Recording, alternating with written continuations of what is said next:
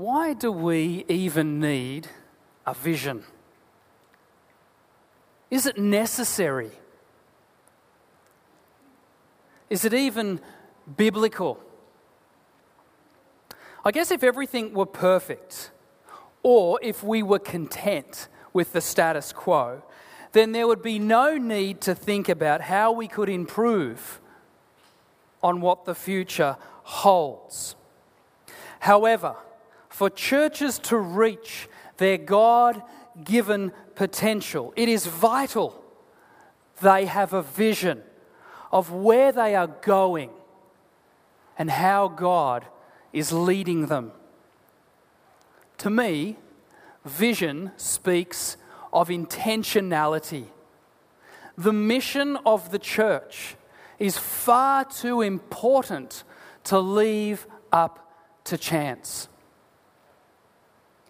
One of the most helpful descriptions I've heard about vision is this: vision is a picture of a preferred future. Vision is a picture of a preferred future that informs and shapes what is done today. We don't just do things today because of today. When you have a vision, you are intentional about whatever it is you are doing because you have a preferred future that you believe God has called you to. By definition, having a vision indicates that you recognize the present is incomplete. That there is a place that is more desirable than where you currently find yourself.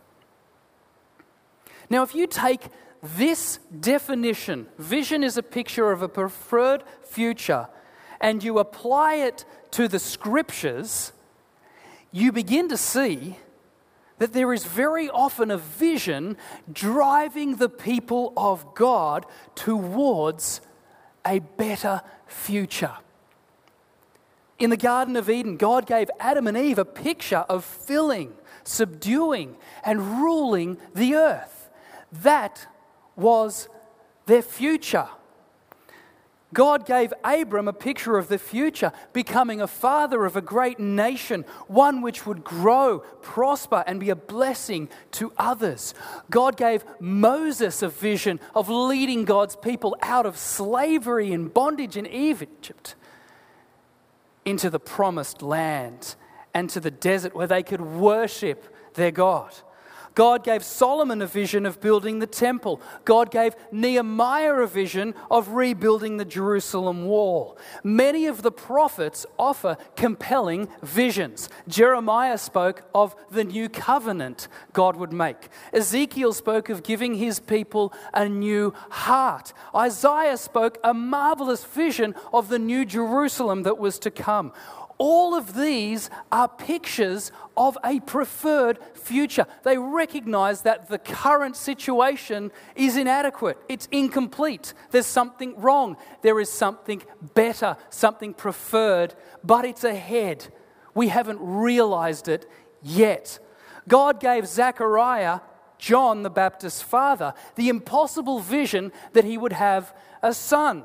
Jesus returned from the desert and opened up the scroll to Isaiah to read to the people his vision. The Spirit of the Lord is upon me, for he has anointed me to bring good news to the poor. He has sent me to proclaim that captives will be released, that the blind will see, that the oppressed will be set free, and that the time of the Lord's favor has come. It was a preferred future for men and women being redeemed from their sins and being brought into right relationship with the Father God that took Jesus to the cross. God gave the Apostle Paul a magnificent vision of leading a movement where God would throw open the doors of the church to everyone, Jew and Gentile alike. The final book of the Bible was given to the Apostle John in a vision. And it is a vision of what the future will look like for unbelievers and for believers. The knowledge of a final day of reckoning and the return of Christ to make all things new propelled the apostles to share God's offer of a better future with as many people as they could. Many, if not all of them, giving their lives to this mission and this message. There is no doubt about it. Vision is all the way through Scripture. There is always a need for forward movement with the people of God. Oftentimes, church vision statements can gravitate towards focusing on church growth. And whilst this is a very good thing to see happen, it's actually not our job to grow the church. Jesus said in Matthew 16, "I will build my church." Bill Hybels shares that vision is about getting from here to there. In light of there, here, whatever here might be, is unacceptable. We can't stay here because of there. And the work of leadership is firstly defining what our here is, and then offering a compelling vision, a compelling picture of a preferred future of what there is. Now, it's more than just a compelling picture of vision. It also requires strategies and steps and goals to move us from here to there. And this is the work of leadership. We appreciate your prayers and your support as we move from here to there. Back in February 2014, we had a very special vision launch dinner.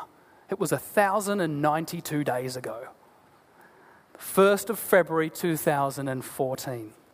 And at that dinner, I presented our church's mission, values, and vision scenarios. And this was a wonderful occasion attended by over 120 people.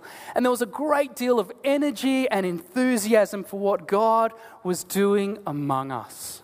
And at that event, we embraced a mission statement which clarifies who we are and what our primary objectives are as a church. A loving church, knowing and sharing the life-changing message of Jesus. Now, the purpose of a mission statement is to help our church, you, and the everyday outsider know why we exist. What is the purpose of this church? That is the purpose of this church, to be a loving church that knows and shares the life-changing message of Jesus. And these banners to your left and right, which I want to say a big thank you to Gray Donaldson for doing for us, simplify that mission statement into 3 very clear, concise, action-orientated statements that every time somebody walks in here, they know exactly what we're about.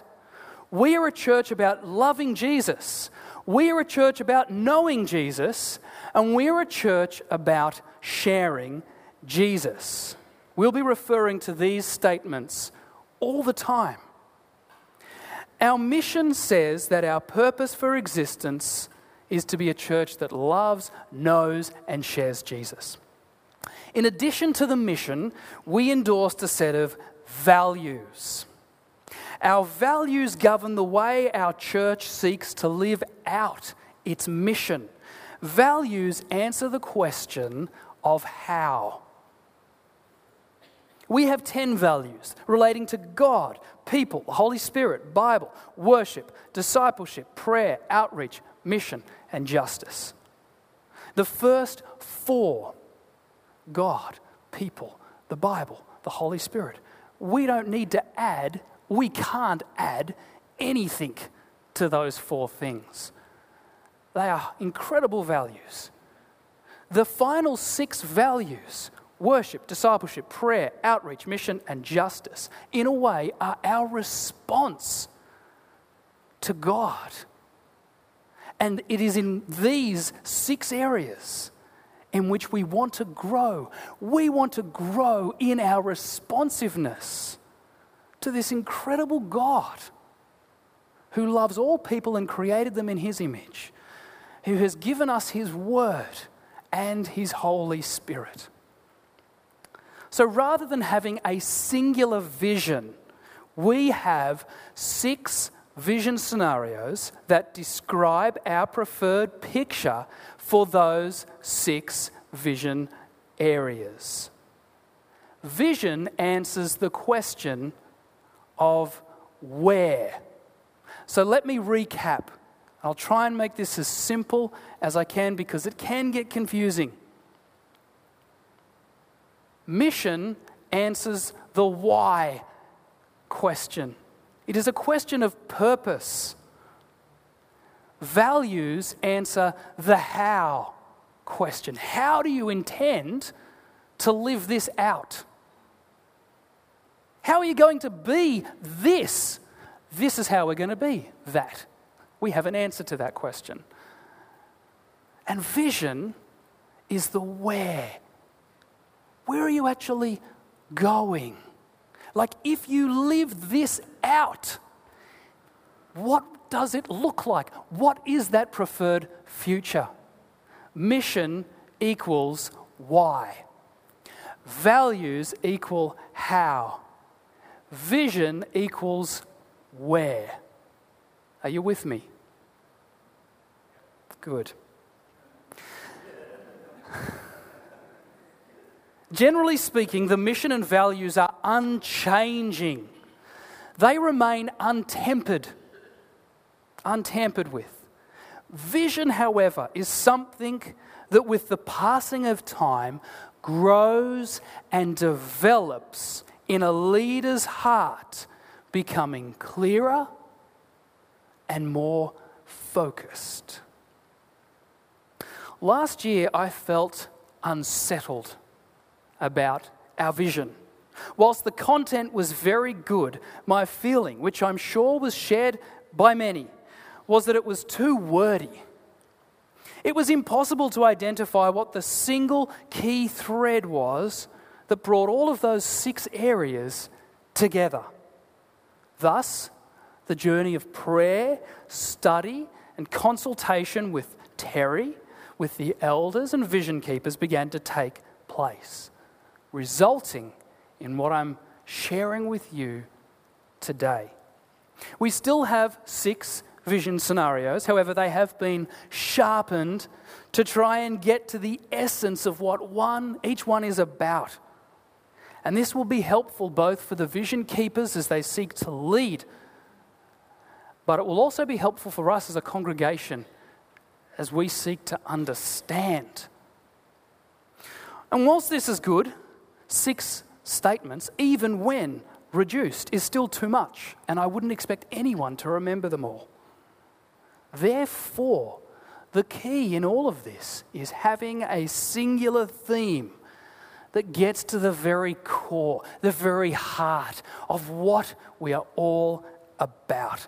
A statement that brings everything together and gives us a crystal clear picture of a preferred future. But before we talk about there, we need to first identify here. There is a problem. The church at large in Western society has a big problem. Now, I'm generalizing here, but there is great truth in this reality we face. Our consumer culture has produced consumer Christians who oftentimes simply come to church to receive their religious goods and services. And when this style of service or this kind of ministry program or those kind of people don't suit my particular needs, I'll simply go and shop around to the place and the people that do. Unfortunately, churches have bought into this mentality as well, seeking to offer the very best religious goods and services that they can. And can you see how this actually creates a cycle of consumer Christianity? The rise of the I-church has meant that Sunday services are more about being served than they are about serving. You don't even need to leave your home to attend virtual church now. You can do church at home on your computer. We'll save you the inconvenience of even coming to church. This is a product, an outcome of the consumer church. Church now has to be convenient for people. We want to do church at times that work around people's schedules and people's lives. People no longer prioritize church. As I said, these are general statements. But there is reality in this truth, is there not? Now, consumerism is all about size and accumulation, isn't it? It's about consuming more. It's about having more. It's about having bigger. It's about having better. It's about having the latest. Is it any wonder that the measure of the consumer church then becomes how many people attend our church? The bigger church is the more successful church. It's clearly bigger. It's clearly better than us. I'm not talking about any particular church here. I'm talking about a culture and a mentality that has swept all the way through Western society. We are not immune from this. Author and self-described discipleship evangelist Bill Hull says we are asking the wrong questions when it comes to measuring church success. He says, how many people are present is the wrong question. Rather, the question we ought to be asking is, what are these people like?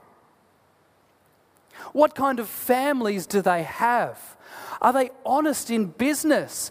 Are they trained to witness? Do they know the Bible? Are they penetrating their workplaces, their neighborhoods for Christ? Are they reaching friends and associates for Jesus? Are they making the difference for Christ in the world that He expects?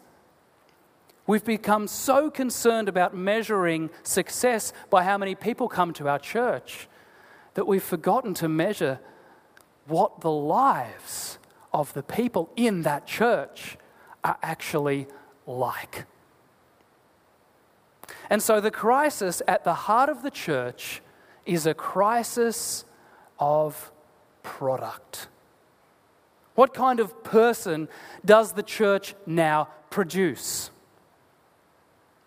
The Christ-commanded product is nothing short of a person called a disciple. Christ commanded His church to make disciples. And Jesus in John 15 describes a disciple as one who abides in Him, is obedient to His teachings, bears much fruit, and has the spirit of love and of joy and of peace and patience and kindness and goodness and faithfulness and gentleness and self-control dwelling within them, becoming more and more increasingly like Jesus. Craig Corkill, senior pastor of Narara Valley Baptist Church, was the guest speaker at our leaders' retreat last weekend. And Craig is currently undertaking a PhD in the field of discipleship. Craig is my mentor, and we talk often about this very subject. I asked him to come and share with our leaders about some of the things that he's been reading and learning about. And he shared with us about some studies that have been conducted both in America but also here in Australia, which draw the very alarming conclusion that there is very little difference between people who call themselves followers of Jesus in contrast to those who don't. Highly respected American researcher George Barna reports, every day the church is becoming more like the world it allegedly seeks to change. And the late Dallas Willard said, "Why don't Christians look more like Christ?" Perhaps it's fair to say that many pastors and church leaders have focused heavily on growing the church rather than devoting their greatest energy into growing people. This was the case with Willow Creek Church in South Barrington, Illinois. In 2007, after 3 decades of being seeker-sensitive in their approach to church and ministry, which I will add absolutely has a place and a purpose in God's plan. But they conducted a detailed survey of their congregation to try and measure the spiritual pulse and health of their people. And the study identified that people were on a spiritual continuum. 4 stages or segments of spiritual maturity were categorized, all based on one thing. Where does this person stand, or where does a person stand in relation to Jesus Christ? That's it. That's what we want to know. Where do you stand in relation to Jesus Christ? And understanding the spiritual continuum changed the conversation from how many people are in our church to where are people in our church in relationship to Jesus Christ. Now, the 4 stages are exploring Christ, growing in Christ, close to Christ, and Christ-centered. And what they discovered was that many of their approaches to ministry were geared towards the early stages of the growth continuum. And that in fact, there was very little difference between these first 3 stages of people. The greatest hurdle is shifting people, transitioning people from close to Christ Christ-centered. Some of the distinctives of a person who is Christ-centered include placing Christ first in their life, understanding a sense of identity of self that is grounded in Christ, confession of sin, seeking God in prayer, tithing, generally having somebody who they disciple and somebody who disciples them. They serve in their local church. And the 4th category of people are the most likely group of people to evangelize, to share the gospel with their unsaved friends and colleagues. Now, you would expect this, wouldn't you? It sounds like a disciple of Jesus, does it not? And that description sounds a long way from the consumer mentality.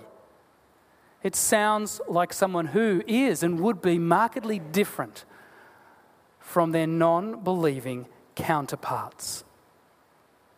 Brothers and sisters, for the church to flourish, what is needed is Christ-centered disciples. Willow Creek have very wisely subsequently geared much of their ministry to helping people transition into a place of deeper spiritual growth and maturity. It doesn't mean to say that in any way we neglect wanting to reach people wherever they are on their journey. But we're going to invest heavily into growing and maturing believers that they might start to become Christ-centered disciples who will transform the world. Now, whilst having a distant awareness of the Reveal study and its findings in 2008, it was only last weekend that the leadership team and I were introduced to more in-depth findings and outcomes at our retreat. And it served as a wonderful affirmation that we are moving in the right direction, that we have indeed been listening to the voice of God. You see, our vision is not so much about the church, although the church will grow and benefit as a result. Our vision is a direct response to the mission Jesus gave to his disciples before he ascended to heaven. Jesus said he would build his church. The task and mission of God's people is to make disciples. Therefore, our vision is to grow Christ-centered disciples. Our vision is to grow Christ-centered disciples. As I said, a vision is a picture of a preferred future. Our preferred future is that every believer who is currently part of ECBC, both now and who will be in the future, will become a Christ-centered disciple. Our 6 vision scenarios describe what a Christ-centered disciple looks like. Our vision is to grow Christ-centered disciples who worship God in spirit and in truth. Romans 12:1 we read, "Therefore I urge you, brothers and sisters, in view of God's mercy, to offer your bodies as a living sacrifice, holy and pleasing to God. This is your true and proper worship." In John 4, Jesus talks about worship that is, again, acceptable to God, being about worship that is given and offered up in spirit and in truth. Our vision is to grow disciples who engage in constant conversation with Father God, knowing that he answers prayer. Colossians 4:2 says, "Devote yourselves to prayer, being watchful and thankful." Our vision is to grow Christ-centered disciples who know and share the gospel through both word and deed. In Romans 1:16, Paul writes, "For I am not ashamed of the gospel, for it is the power of God that brings salvation for everyone who believes." And the Apostle Peter talks about always being ready to give an answer to the hope that is within you, and to do that in a spirit of gentleness and respect. Our vision is to grow Christ-centered disciples who mature in faith and multiply. I love this passage in Colossians 2. "So then, just as you received Christ Jesus as Lord, continue to live your lives in him, rooted and built up in him, strengthened in the faith as you were taught, and overflowing with thankfulness." And a true and genuine disciple will make disciples. And our vision is to have people who are not only maturing and growing in their faith, but also helping others to grow in their knowledge and understanding of Jesus Christ. Our vision is to grow Christ-centered disciples who are committed to God's global task of sharing the life-changing message of Jesus. And so if God hasn't called you to go, and as Andrew Palmer often says, he's called you to sow. And so we invite you, as an expression of mature discipleship, to partner with our cross-cultural workers. And finally, our vision is to grow Christ-centered disciples who actively respond to God's heart for justice. Isaiah 1:17 says, "Learn to do right, seek justice, defend the oppressed, take up the cause of the fatherless, plead the case of the widow." This, my friends, is our picture of a preferred future. I want to talk very briefly as I bring this to a close about the importance of our vision keepers. I've always been convinced that if we as a church are to realize these vision scenarios, of course we need the Spirit of God. But I also believe we need men and women who have a passion for each of these 6 areas and who can commit themselves to keeping the church focused about how we can grow in each of those areas. We have 5 vision keepers. There is 1 vacancy, and that is for global mission. We're trusting and praying that God will bring the right person who has a passion to fill that role. In today's vision booklet, you will see a note from every vision keeper explaining to you what their role is and how they intend, each of us, to become Christ-centered disciples who are more honouring in their prayer life or more active in sharing their faith.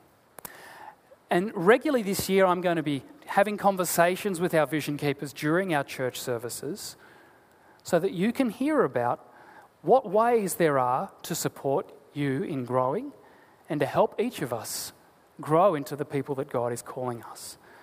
Now, I'm not going to go into any more plans or strategies or structures. That's just going to unfold as the year continues. But be sure of this. If you are somebody who is part of this church, and for those who enter the doors of this church, our vision is to grow you into a Christ-centered disciple. A Christ-centered disciple who worships God in spirit and in truth every single day of your life. A Christ-centered disciple who prays fervently, constantly to Father God, knowing that He answers prayer. A Christ-centered disciple who is committed to growing and maturing and putting deep roots down into Christ and multiplying. You don't hide your faith in a bushel, you share it. You can't help share it. Our vision is to grow Christ-centered disciples who know the gospel and share the gospel through word and deed. Our vision is to grow Christ-centered disciples who have the Great Commission in their hearts and recognize that God's called us to share with all people. And if we've been called local, then we're going to support global. Because our God has invited us to take the life-changing message of Jesus to every person in this planet. And our vision is to grow disciples who actively respond to God's heart for justice, who read the scriptures and can't help but see that God has a huge heart for the poor, for the underprivileged. And we as a church will be looking for ways that we can support and be part of work and ministry that says God loves you, God values you, and in His kingdom you matter. So I hope you're excited about growing in Christ, because if you want a church where you can just come and sit and be comfortable and not be challenged and be content with the status quo, this is not going to be that church. This is going to be a church that is serious about growing Christ-centered disciples. Are you in? Are you in?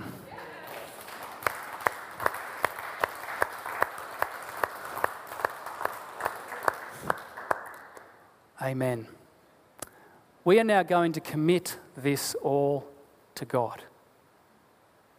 It is so important that we take a moment now to come before our Heavenly Father and pray. This is not the scheme or the plans of man. This is the plan of God. That Jesus would build His church and we'd get on with the task of making obedient disciples who make obedient, fruitful disciples. Today we are committing ourselves to this 100%, and we need God's help. So we're now going to have a special time of praying and committing this to God. And you're going to have an early lunch today, so just hang with us. Okay. I'm going to invite Vince. He's a wonderfully pastoral man, has been a pastor of this church. And he is going to come and pray for Pastor Terry and I as we seek to fulfill the role God has called us to as pastors. I'm going to then pray for our elders and our church staff and for Rob, our youth leader. And then Susie is going to pray for our deacons and vision keepers. And then Pastor Terry is going to pray for our growth group leaders. And then Sarah is going to conclude our prayer by praying for each of you, for our congregation, for those who aren't with us today, that we will each seek to grow as Christ-centered disciples. So I invite all those people who I've just mentioned to come forward now, and we're going to have a special time of prayer. And for everyone else, I just invite you, please, to join us in a spirit of responsiveness to who God is and to what He's inviting us as a church into. If you want to be a part of this and show your support, I just invite you to bow your head, and if you want to raise your hand as a sign of support. So please, everyone, come forward and let us have this special time of prayer. Thanks, mate.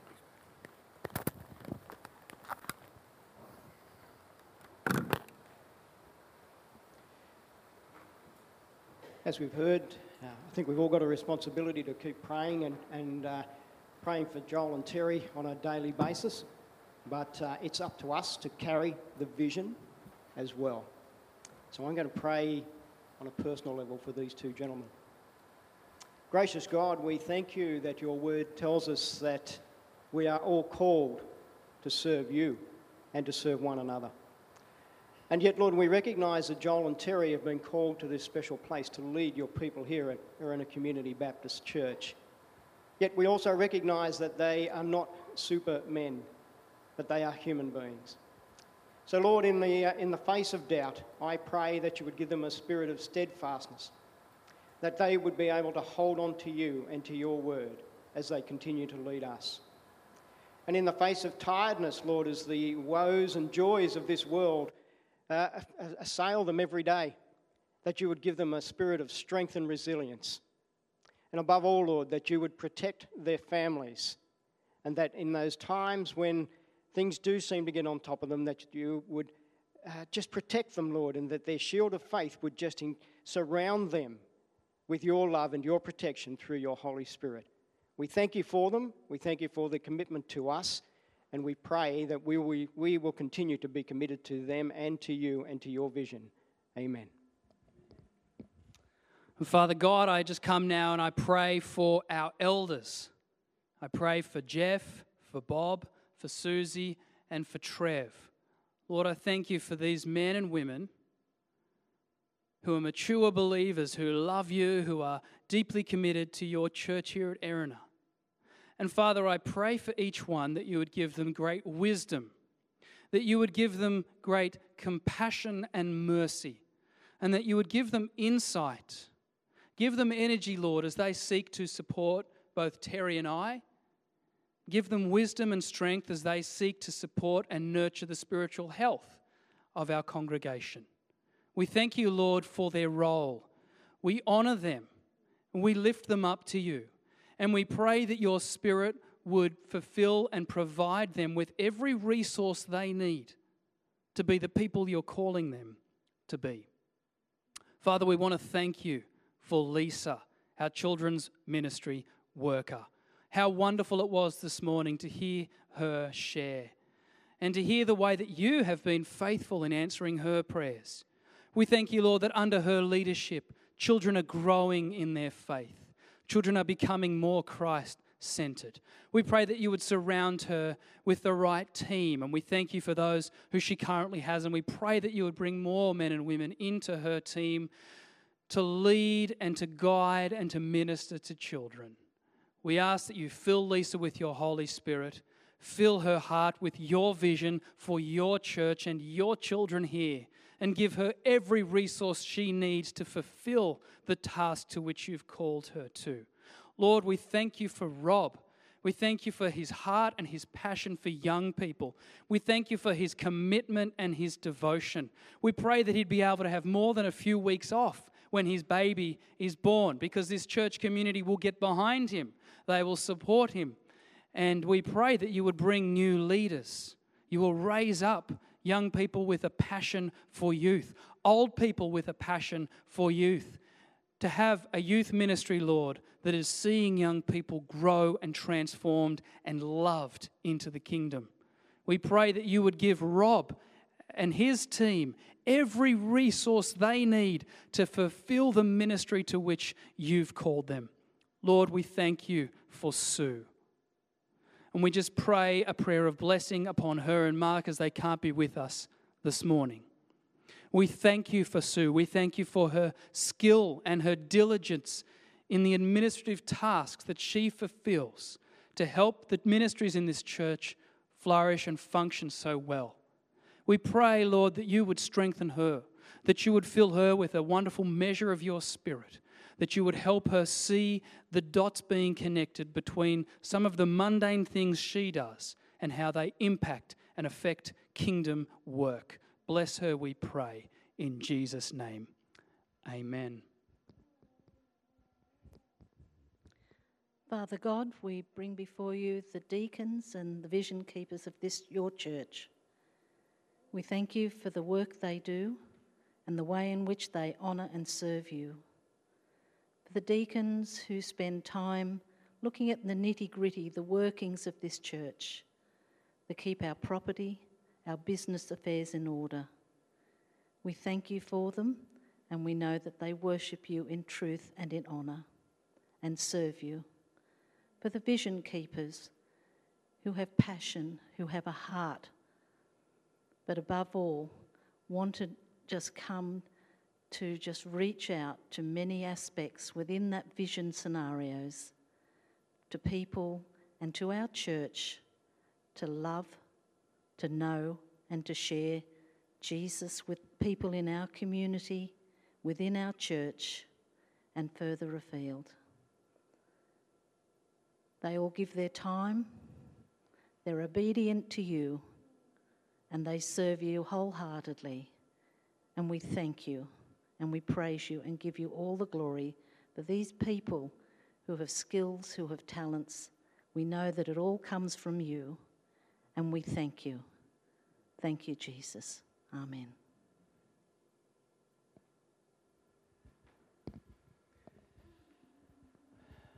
Father, we pray for the growth group leaders that we have. Lord, we thank you for the dedication that they've shown, some of them over many years.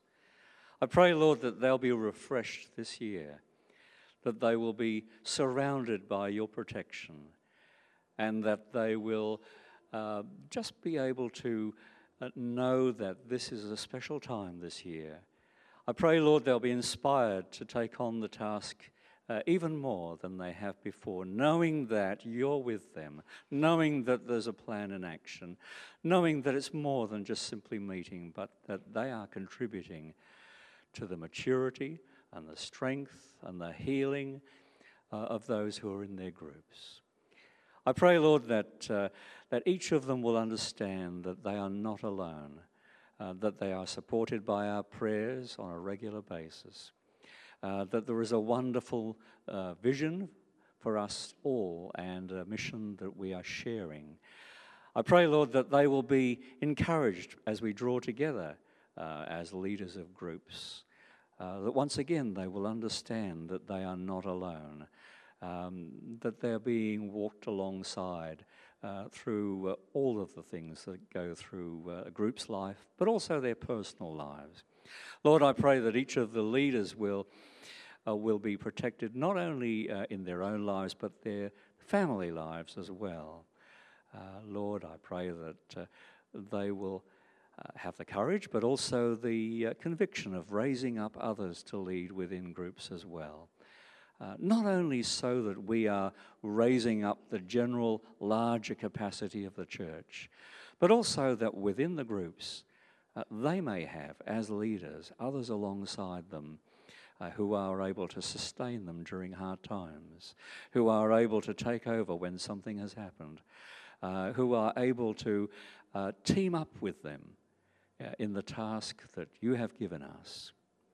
We thank you, Lord, as I said, for their dedication. We bless them in the name of Jesus Christ.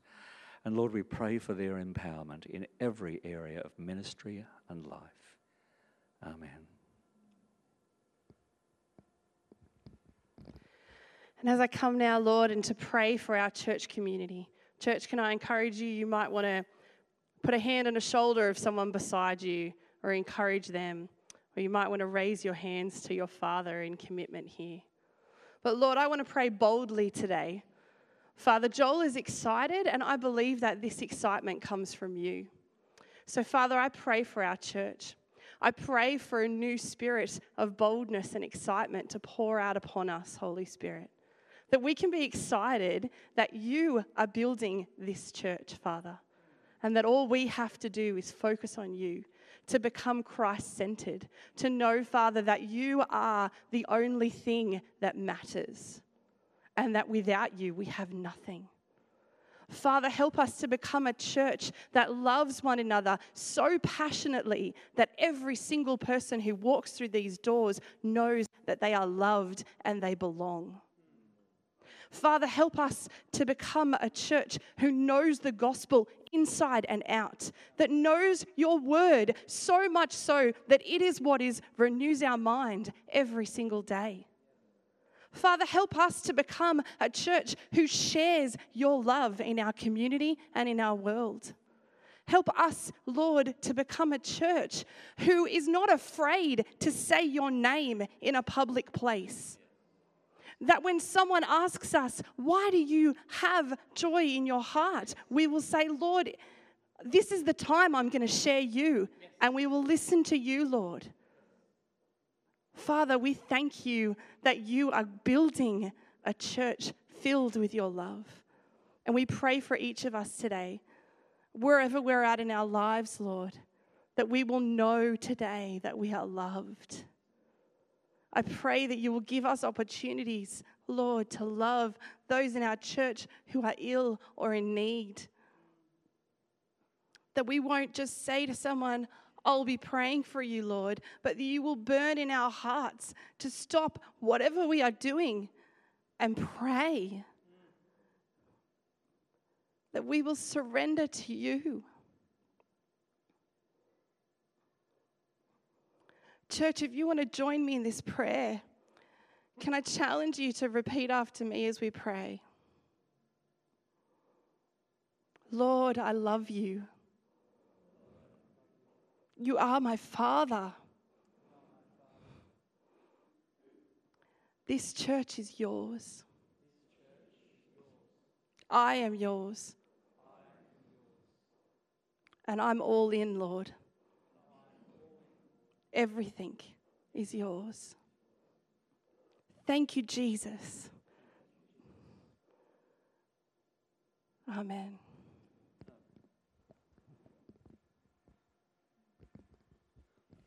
Wonderful. Thank you, everyone. God bless you.